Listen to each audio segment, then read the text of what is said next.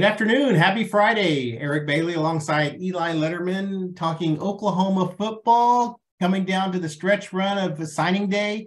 Wednesday is the big day when Brent Venables is going to sign his, really, I guess this would be his first complete class because he started so late last year. This signing class will have his fingerprints all over it. And Eli, stretch run. It's going to be pins and needles all weekend. I think a lot of the players are locked in and committed, but there'll be some that we're still going to wait and see what happens.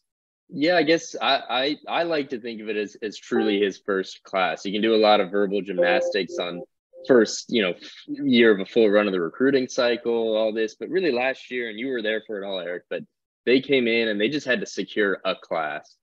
And I think this year is their first run, and you we're getting to see kinds of players they're targeting, the kind of recruiting they want to have, and what this coaching staff can do. And I can say this: I mean, I've heard everywhere I've gone and the coaches I've spoken to, there's been a lot of good buzz around just the way this staff has recruited. Hearing very relational, which none of that's a surprise, I don't think, knowing this staff, but that might really be one of their big skills. We can all talk about the 12 football games this fall, but another part of that job is recruiting.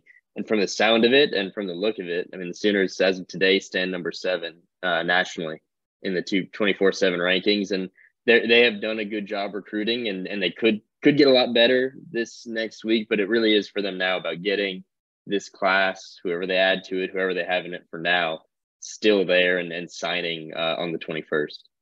It's so important for this team to really set the foundation. I know the transfer portal will always be there. It'll be there as far as we can see, but I think it's key, and Brent Venables has mentioned this, is ground up, building from the ground up. It's getting those high school recruits in, getting those true freshmen in there and developing them. I think that's huge. So when we look at this class right now, I think there's 23 commitments, 3 transfer portal players, 26 total. I think it'll grow, a handful more, 4 or 5 more, maybe. That's a lot. That's a big number, maybe 2 or 3. Let's go 2 or 3. But you had an opportunity this week to go see Jackson Arnold. That's probably the gem of the class, really the guy that everyone's who Brent Venables has built this class around. Can you talk a little bit about just your visit down to Denton and meeting face-to-face with Jackson? Yeah, well, so Jackson Arnold, as you put it out, he's the gem of this class because he's the 5th-ranked quarterback in the class of 2023. He's the number 1 prospect in the state of Texas for 2023.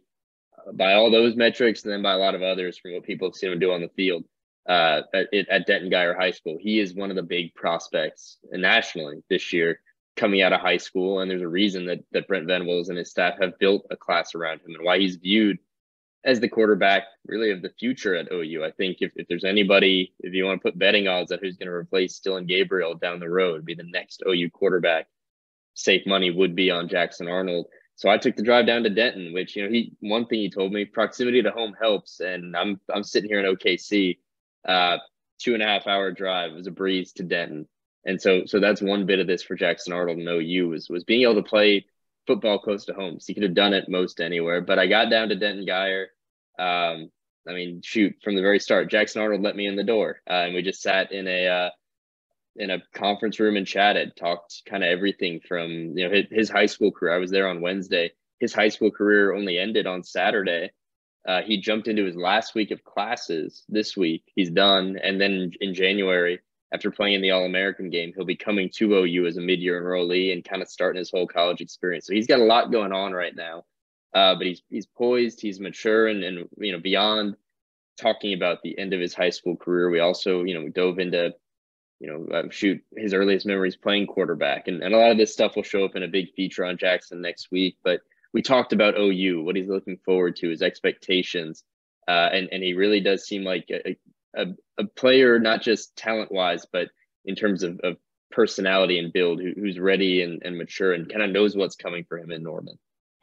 It's funny, too. We'll talk about Jackson a little more. Like you said, there's a big story, a bigger profile piece coming next week on Jackson. You've had a chance to talk to a lot of the people close to him and around him, and I think everyone's excited about that. They're always excited about those freshmen, especially those 5-star quarterbacks when they come in with a big pedigree. So when we look at Denton Guyer, there's another player over there we're looking at too. I mean, that's the thing. Peyton Bowen, the defensive back, everyone top 10 guy in the country. He's been a long time commit to Notre Dame, but it really seems like everything's trending toward Oklahoma. When we talk about signing days, the flips, the decisions, the craziness, I think we're hearing some of that this weekend with Peyton, where Oregon's become a real major player in his recruitment. I think Marcus Freeman has a really solidified his relationship with the family as well from the Notre Dame coach. So I don't think Oklahoma has ever given up on Peyton. So I'm just really curious what's going to happen with that. When you look at Peyton Bowen, what he could bring to this defense, what, instant it would, you throw him back there, Peyton Bowen and Billy Bowman. Would that be fun to say? Yeah. Ooh. You look at this, just the talent. We watched some of his games in the state playoffs this year, and he's just dynamic. He's an athlete. He's where the ball is. So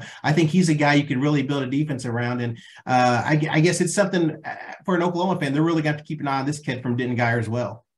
Yeah, well, it's sort of, I guess, when you think about Billy Bowman, a guy who came in to OU as this ultra athletic defensive back.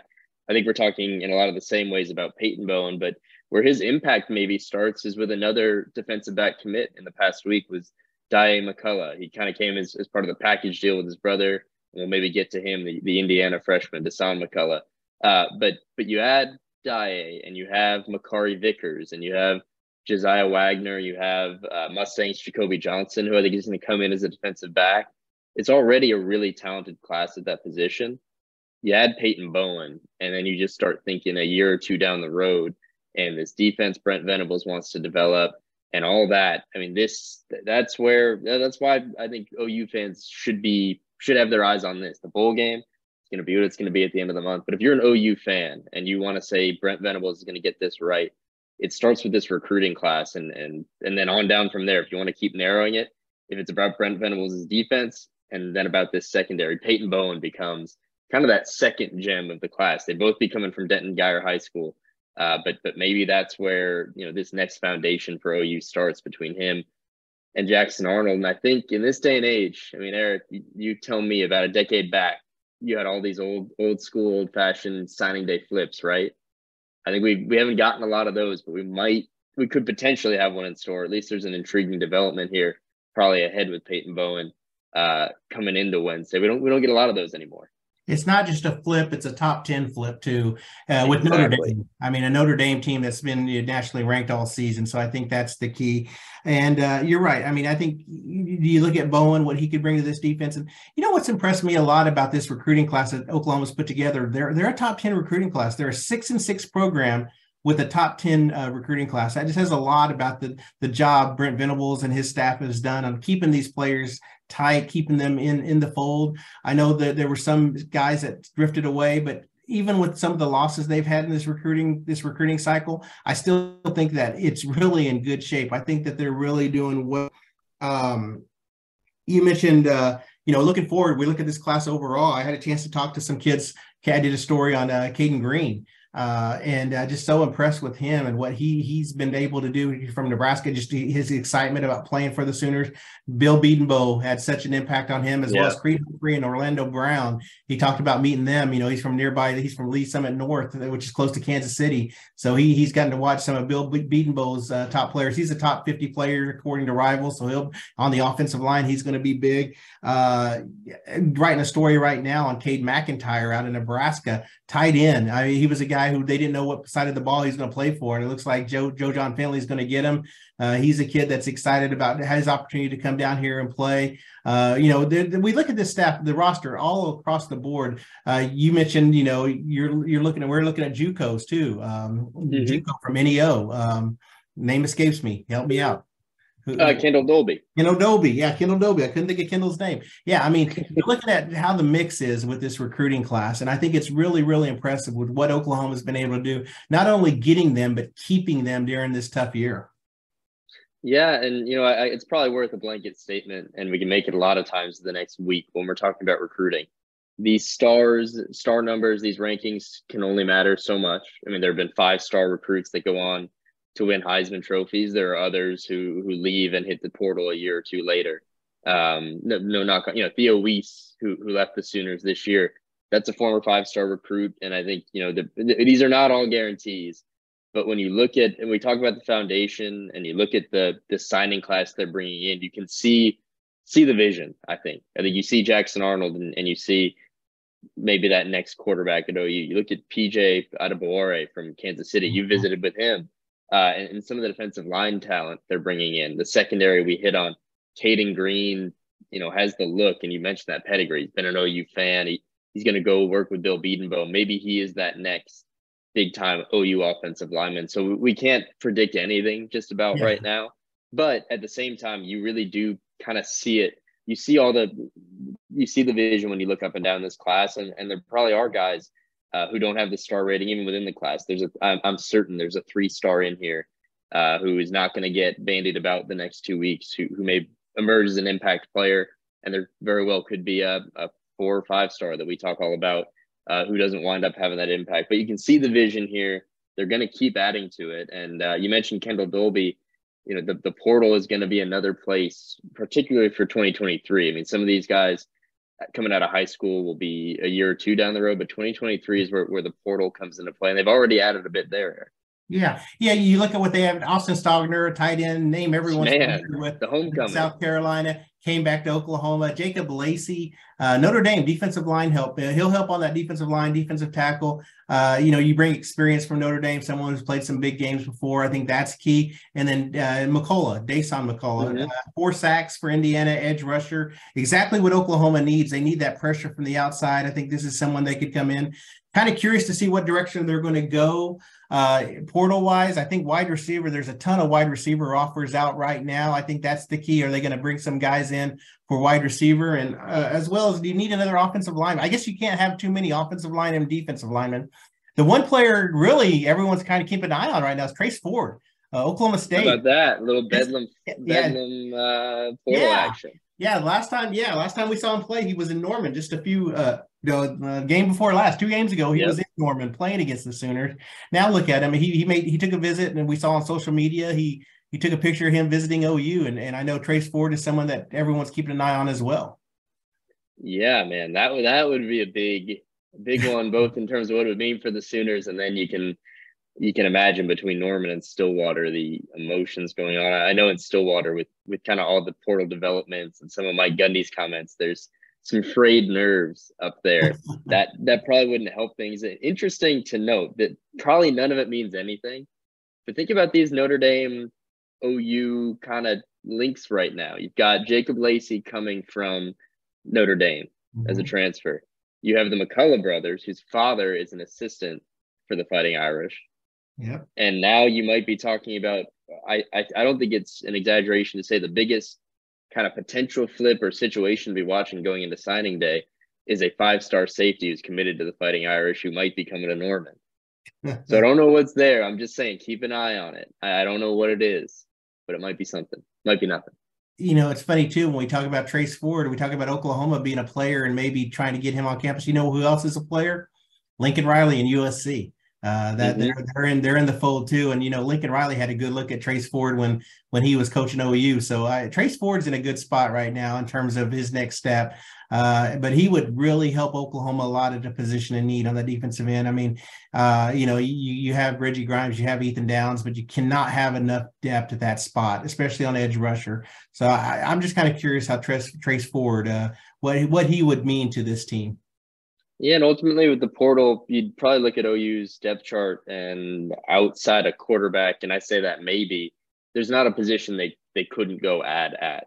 And there's a history there. You want to talk about the importance of a portal running back. Eric Gray this year was that guy on the offensive line that were former transfers filling roles, and same on the defense.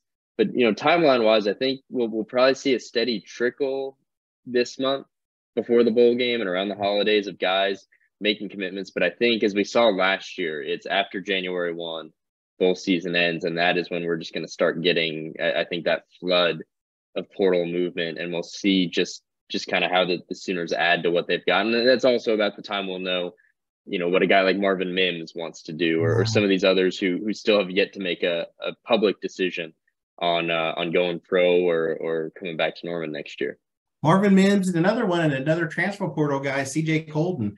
You look at Yeah. him, how he finished strong. My kid out of Wyoming got here late too, and that was the big thing. He didn't get to enroll early, so when he got here, he had to learn hit the ground running. And late in the season, he really paid off. Leads the team in interceptions. And what's his decision going to be? Because he turned out to be one of the Oklahoma's top defensive backs. And again, like you said, portal guy. So we'll it's funny how the portal has really played an impact in this. And what amazes me, Eli, is how many portal players there are across the country, not just in Oklahoma, but staggering. And is there a home for everybody? There's not. And that's key. That's the key. I mean, the grass isn't greener everywhere. And I think some guys find that out.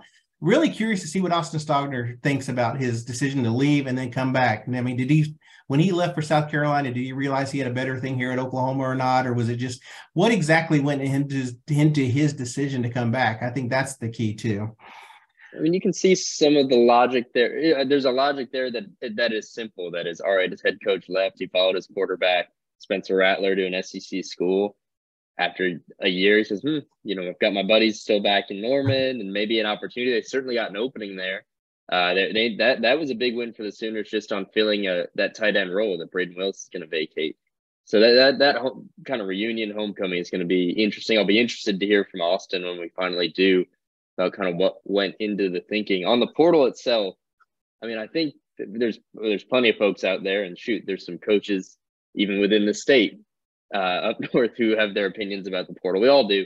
But this year, I think it's at least worth knowing, whatever opinion you've got on it, that this was always going to be the case, that between kind of the COVID years that are finally running out, but that element of this, and then the fact that this year and next, every single coach in the country almost has a unique power that they've never had before and never will again in terms of the lack of scholarship limits. And that is essentially giving every program in the country the ability to more or less cut players or add as many as they want. And I think if you want to look at the flood into the portal and just the sheer numbers of it, you've got to look at that and say that that's at least part of this. But it's portal craziness right now. There simply can't be a home for everybody. I bet you there's coaches who have appetites bigger than they can fill, and others who are, watching their teams decimated. And it's far and away the most fascinating thing to be following in college football right now. But where it goes and where all these guys find a home is kind of hard to picture.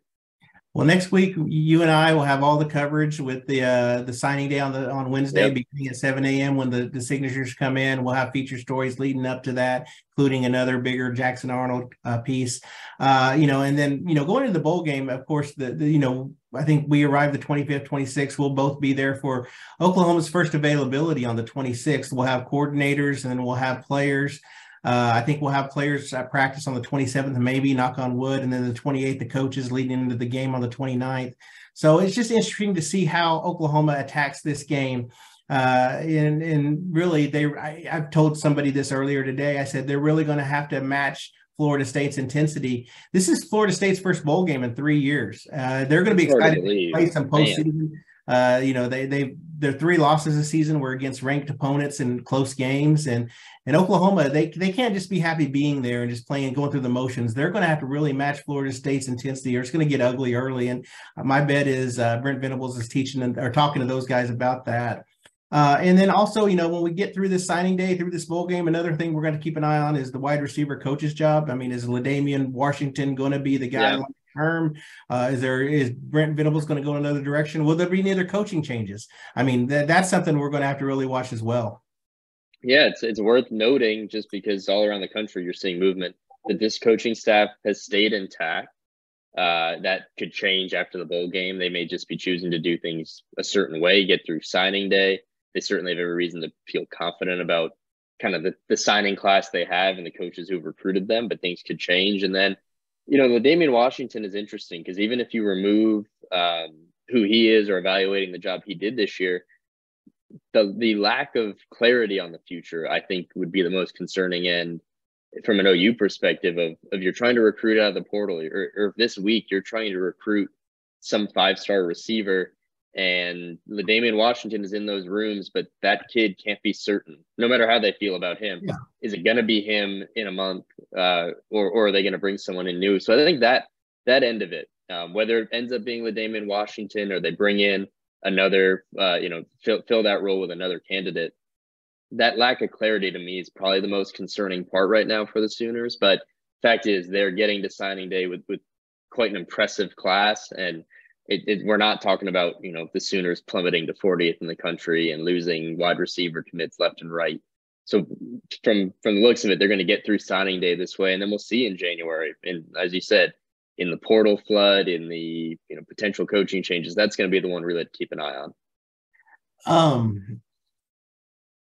Let's talk some basketball. Sorry, something just hit on social media. Never stops. This Twitter never stops. I mean, anything I got to look at? What did I miss? I was just looking. It was an OSU one. It looks like Brock Martin getting ready to train for the NFL after his bowl game against Wisconsin. It sounds like he's going to play in the bowl game, but then go hit the get ready for the NFL after the bowl game. So I think that's pretty cool. It's a rare breed to see someone getting ready after the bowl game and want to take part in it. Brock Martin, Oklahoma State. I know it's not OU related, but he's from just down the road from me, Oologah, Oklahoma, which is just a 10-minute drive from me. So that's pretty cool for that hometown.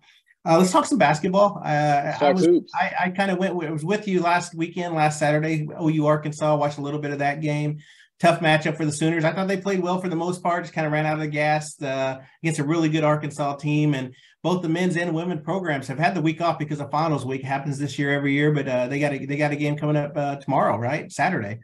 Yeah, I just got back from Porter Moser's sort of pre-Central Arkansas presser, and it was pretty straightforward. They've had the week off, and so even that was part of the discussion is, how do you balance this week? You got guys taking exams, but also keeping them engaged and coming off a tough overall, I think a tough loss against Arkansas in Tulsa, because it was a game OU led for, I think, something like 16 minutes in the first half and then managed to go to the break losing. And in the second half, kind of that quality of a top 10 Arkansas team came through, and it wound up being a double-digit loss. So they've got Central Arkansas tomorrow. It's not by no means an easy game, but you'd already be looking toward Florida next week in Charlotte, and not just because of the opponent there, but because the Sooners at this point, prior to getting into conference play, that's their last shot to really pick up another impressive win. They had chances against Villanova and Arkansas.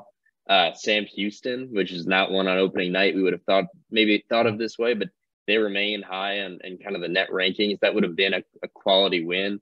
So for a Sooners team that come early March might be right on the margins, and this week Joe Lunardi had them as part of his last 4 in, so right on that bubble getting into the tournament. They're going to need more of those quality wins. They beat Nebraska, they beat Seton Hall, they beat Ole Miss. All those were at that tournament in Florida over Thanksgiving. Florida early next week in Charlotte. That's kind of that last opportunity. So without overlooking Central Arkansas tomorrow on Saturday, it's that one next week. I think that's the one the Sooners have to have circled, thinking about not just a win before conference play, but a win that might matter for them come March. Slipping over the women's program, it's been not a lot of games. They've only played one game since December the 4th. Because of finals week, they had a week off. They play Southern on Sunday, and then they play Florida. They got their own game against the Gators next Wednesday too, which is a key game for the Sooners. Kind of just try to get them to kind of help that pedigree. The last bracketology I saw from ESPN, Charlie Cream, I think they had Oklahoma as a 5th seed. So they're in good shape. I think it's one of those things where they're going to play in a tough Big 12. Look at the University of Kansas unbeaten. I mean, I think KU unbeaten in the Big 12. It's going to be a race on the women's side. So I just want to see if they can they kind of came back off that loss on the road earlier this season, and they're really playing good now. Just want to see how they continue to grow before the Big 12 play. Like you said, this is the last couple of games before the conference starts. Conference starts for the Sooners on New Year's Eve. I think they're at West Virginia on New Year's Eve, so that'll be tough for the Sooners just to hit up the road. But Jeannie Baranczyk, they're headed to the tournament again. It's just how well would they be, and kind of curious to really, after football, getting a little bit more deeper into the Sooners, the women's team. I'm going to ask you, as I always do, where are we at on the Taylor Robertson 3-point record chase? It's still, I think, I need to really study before I come on this podcast on the numbers. It's still she's going to hit it. It's still close. Mm-hmm. I can't tell you an exact number, but they've only played one game since we last talked. So I do know that she still got a little ways to go. Not much. So, and that's going to be celebrated. I mean, gosh, what an outstanding person, what an outstanding player. She does it in memory of her dad. Her dad passed away when she was in high school, and they used to work on shooting all the time. So I think when that record breaks, it's going to be dedicated to her dad, the memory of her dad. And so Taylor Robertson, I think it's one of those players. One of those truly you won't know what you have until she's gone. And I think if you're an Oklahoma fan, you really do need to step out and watch her play a couple times before she graduates at Oklahoma. All right. Well, Eli, I guess do it for us. That does it for us. I guess we'll have a signing day podcast when we'll be back late next week. We'll actually get to talk about players that actually officially sign and get Brent Venables' thoughts. So that'll be fun. So we'll do this again next week. So everyone out there, thanks for your time today. All your different platforms, Apple, Google, Spotify, whatever you listen to podcasts, just give us a holler. All our contact, TulsaWorld.com. And thanks for listening, and we'll talk to you next week.